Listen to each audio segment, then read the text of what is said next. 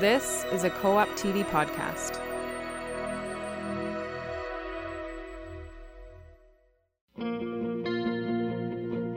You are listening to the Advisors Network podcasts, where your fellow advisors share tips, stories, and lessons learned.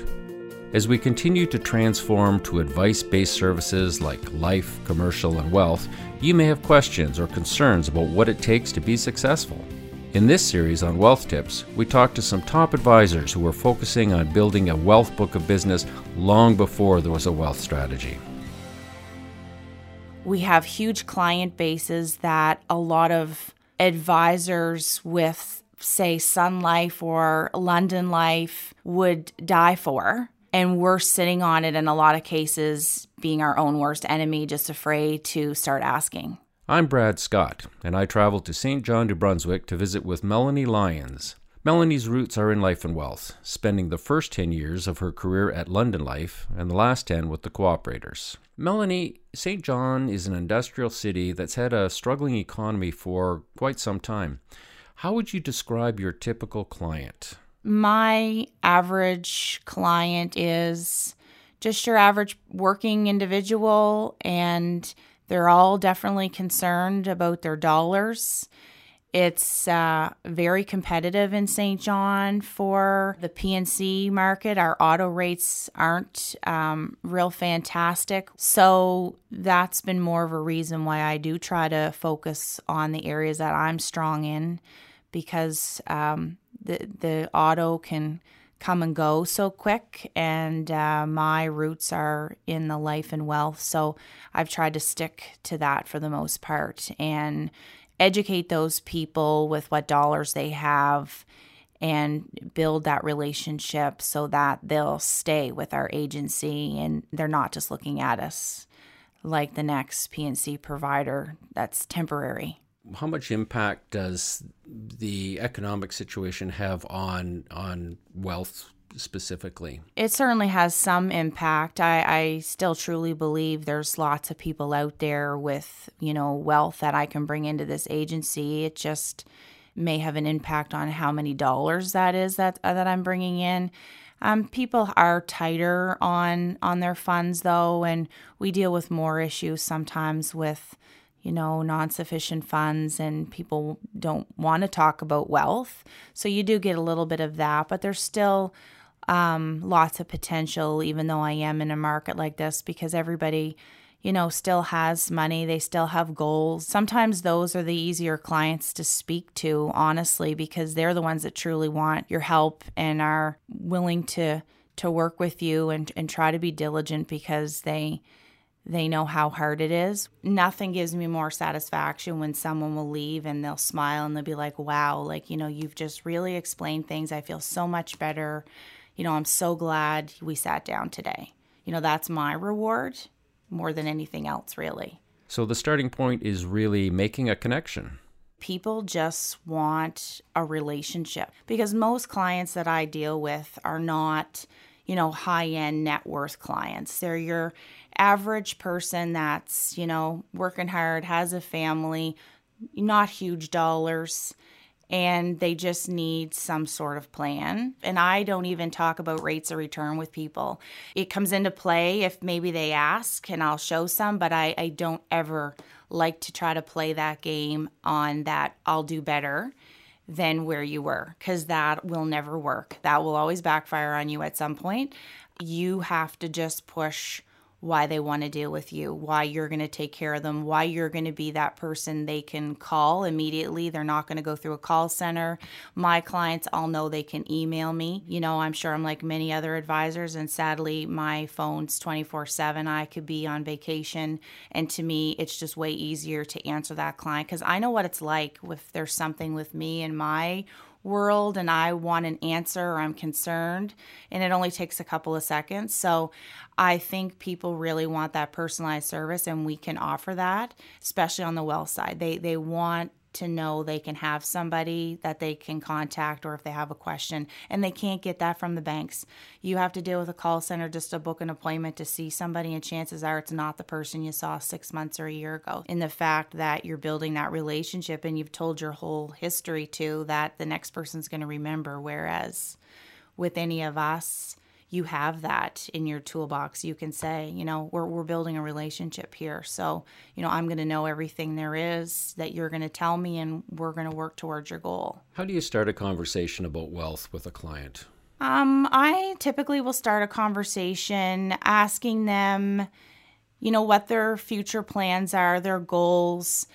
Now that we have tax-free savings accounts, it's always trying to put that plug in as far as that they have the ability to use these, even if it's for saving for Christmas, property tax accounts. Canada's savings bonds are kind of a thing of the past, so people can use tax-free savings accounts to replace that. And it's just any idea to start getting them to save a little bit of money. And because they provide so much flexibility, people can take money out as well. But it just kind of sparks their curiosity, and they like the idea of maybe starting on a small scale. I have a lot of people who do monthly deposits. So, I find that builds your book of business for sure. Sometimes, maybe some advisors don't want to necessarily add those people on with pads, or don't look at it as it's much of a value or it's a waste of their time. But the more and more you keep adding, that's a regular monthly deposit that's going into, your whole entire book. So it really does build up, especially if you're a younger advisor starting. The more you can get people on monthly, that's going to pay off in the long run if you have a long career. So, and I'll go into other details. I'll ask them if they've had other pensions or jobs that they've left, because there's a lot of people that just have these little pots of money sitting with old employers that they don't have a clue that they could even move it or that they could manage it themselves. There's a lot of people that have small little GICs at banks. They don't even realize they're non-redeemable because the banks will do that, and they have no access to their money. They automatically renew, and a lot of times it's at 1 or 2%. So I try to have those conversations just with little things. What are they doing? Where's their money? And let that kind of lead the conversation further. I find that really interesting, that you noting about people not really knowing anything about their finances and knowing what they can and cannot do. So as an advisor, obviously you have to know more about that than they do, but how much more do you need to know? Because I think we have a lot of advisors who maybe think that being involved in wealth is going to be quite onerous in terms of a learning curve. So what are your thoughts around that?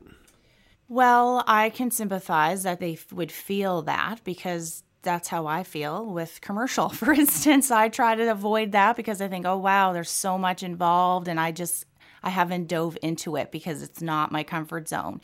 And, again, I know that'll have to change at some point, but I guess with anything, you just have to try to keep trying to get your feet wet in it, not to be afraid. I think a lot of us advisors by nature, we have a certain image about ourselves. We don't like to feel like we don't know something, and we don't want to be caught in that situation where we feel maybe we're looking, foolish or stupid, so to speak, in front of the client. But I would tell people that they really need to brush up on their learning. Co-op does have fantastic learning opportunities internally, like with the different programs through Co-op Learn.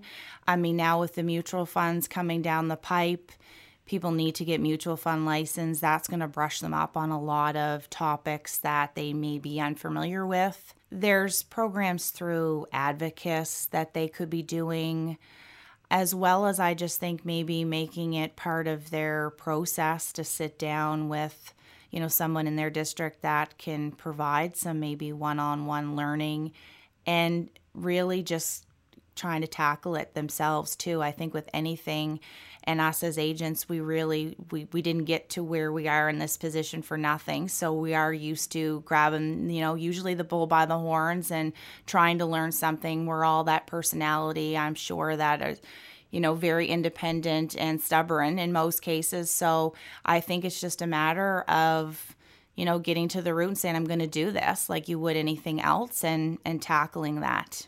It is a pretty fundamental change both for advisors and their staff, and it's a new way of looking at ourselves and our agencies. How do you make that transition? What are the keys to success? Well, that's a tricky one, because I guess for me, I've never had to make too much of a transition because I've just always been focused on life and wealth, and have always just kind of let my staff do the other. I know, speaking with other agents in my districts, they get bogged down with the PNC side, and I guess I've always just kind of stayed out of it for the most part because I don't like it, to be completely honest.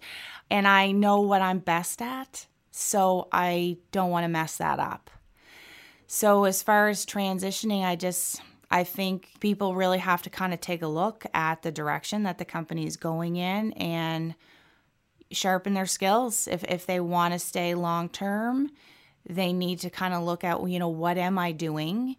What do I do best? And I guess, if there was an agent that maybe wasn't as strong in the life and the wealth, well, then find somebody else and hire somebody who can do the life if you're going to do the wealth, or vice versa. And if you find too much time is going into commercial as an advisor and you need to start doing the wealth, and get somebody to do the commercial in the agency, or, just find those levers that need to be switched or flicked, whichever you want to call it, and make sure you have the right person behind that to do it so that you are successful. Because we all like to feel successful, and there's so many things by the end of the year that we need to have accomplished. Nobody likes, having their tail between their legs at the end of the year when you didn't get this or that done.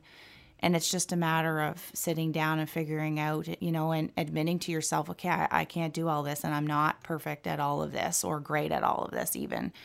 Who's going to do this part, and what am I going to do? And you just make it work so that you are going to be successful going forward, and you're going to feel good.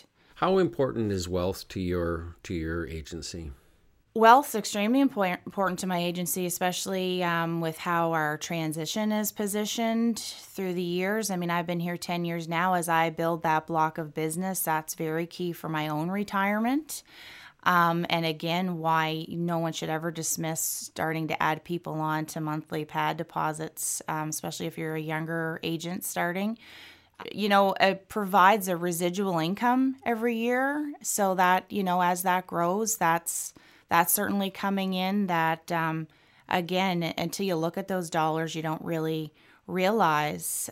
So if somebody runs the numbers with another agent, they can kind of be shown, the benefit of why it's important to do that wealth business. I mean, we can all be guilty. I know myself, I could certainly do more wealth.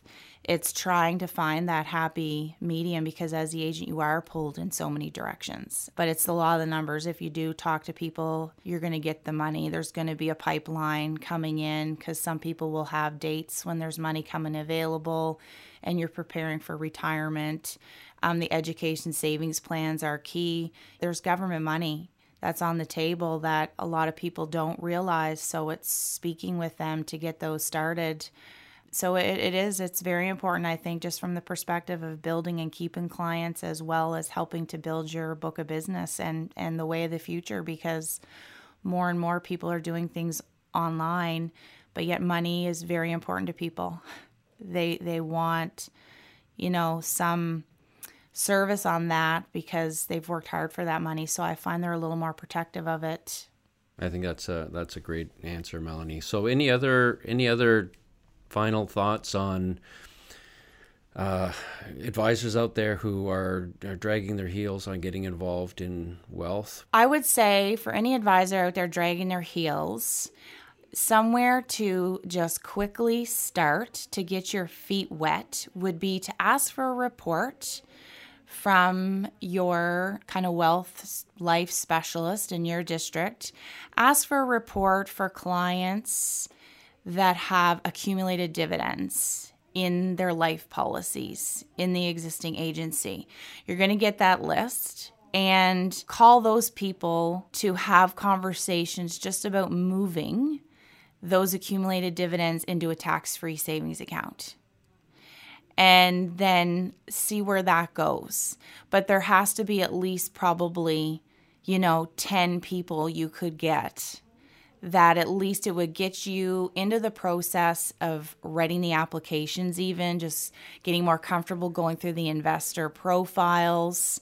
It's going to spark some simple conversations about what else do you have, or, where do you see yourself? Some of the people may be older if they have accumulated dividends, and you can find out maybe they have pensions in certain places.